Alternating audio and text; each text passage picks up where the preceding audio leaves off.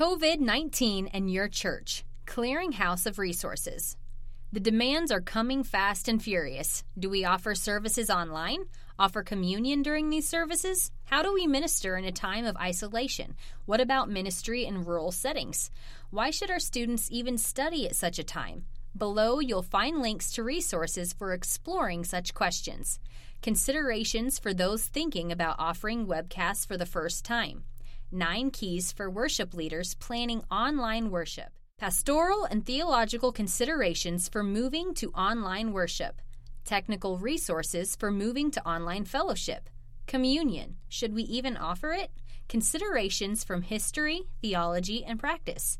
In a time of isolation, we need each other. Christianity Today's articles for ministry workers related to COVID-19. Focus on rural America.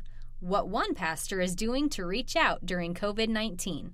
A word for students. Why learn in wartime? A classic from C.S. Lewis.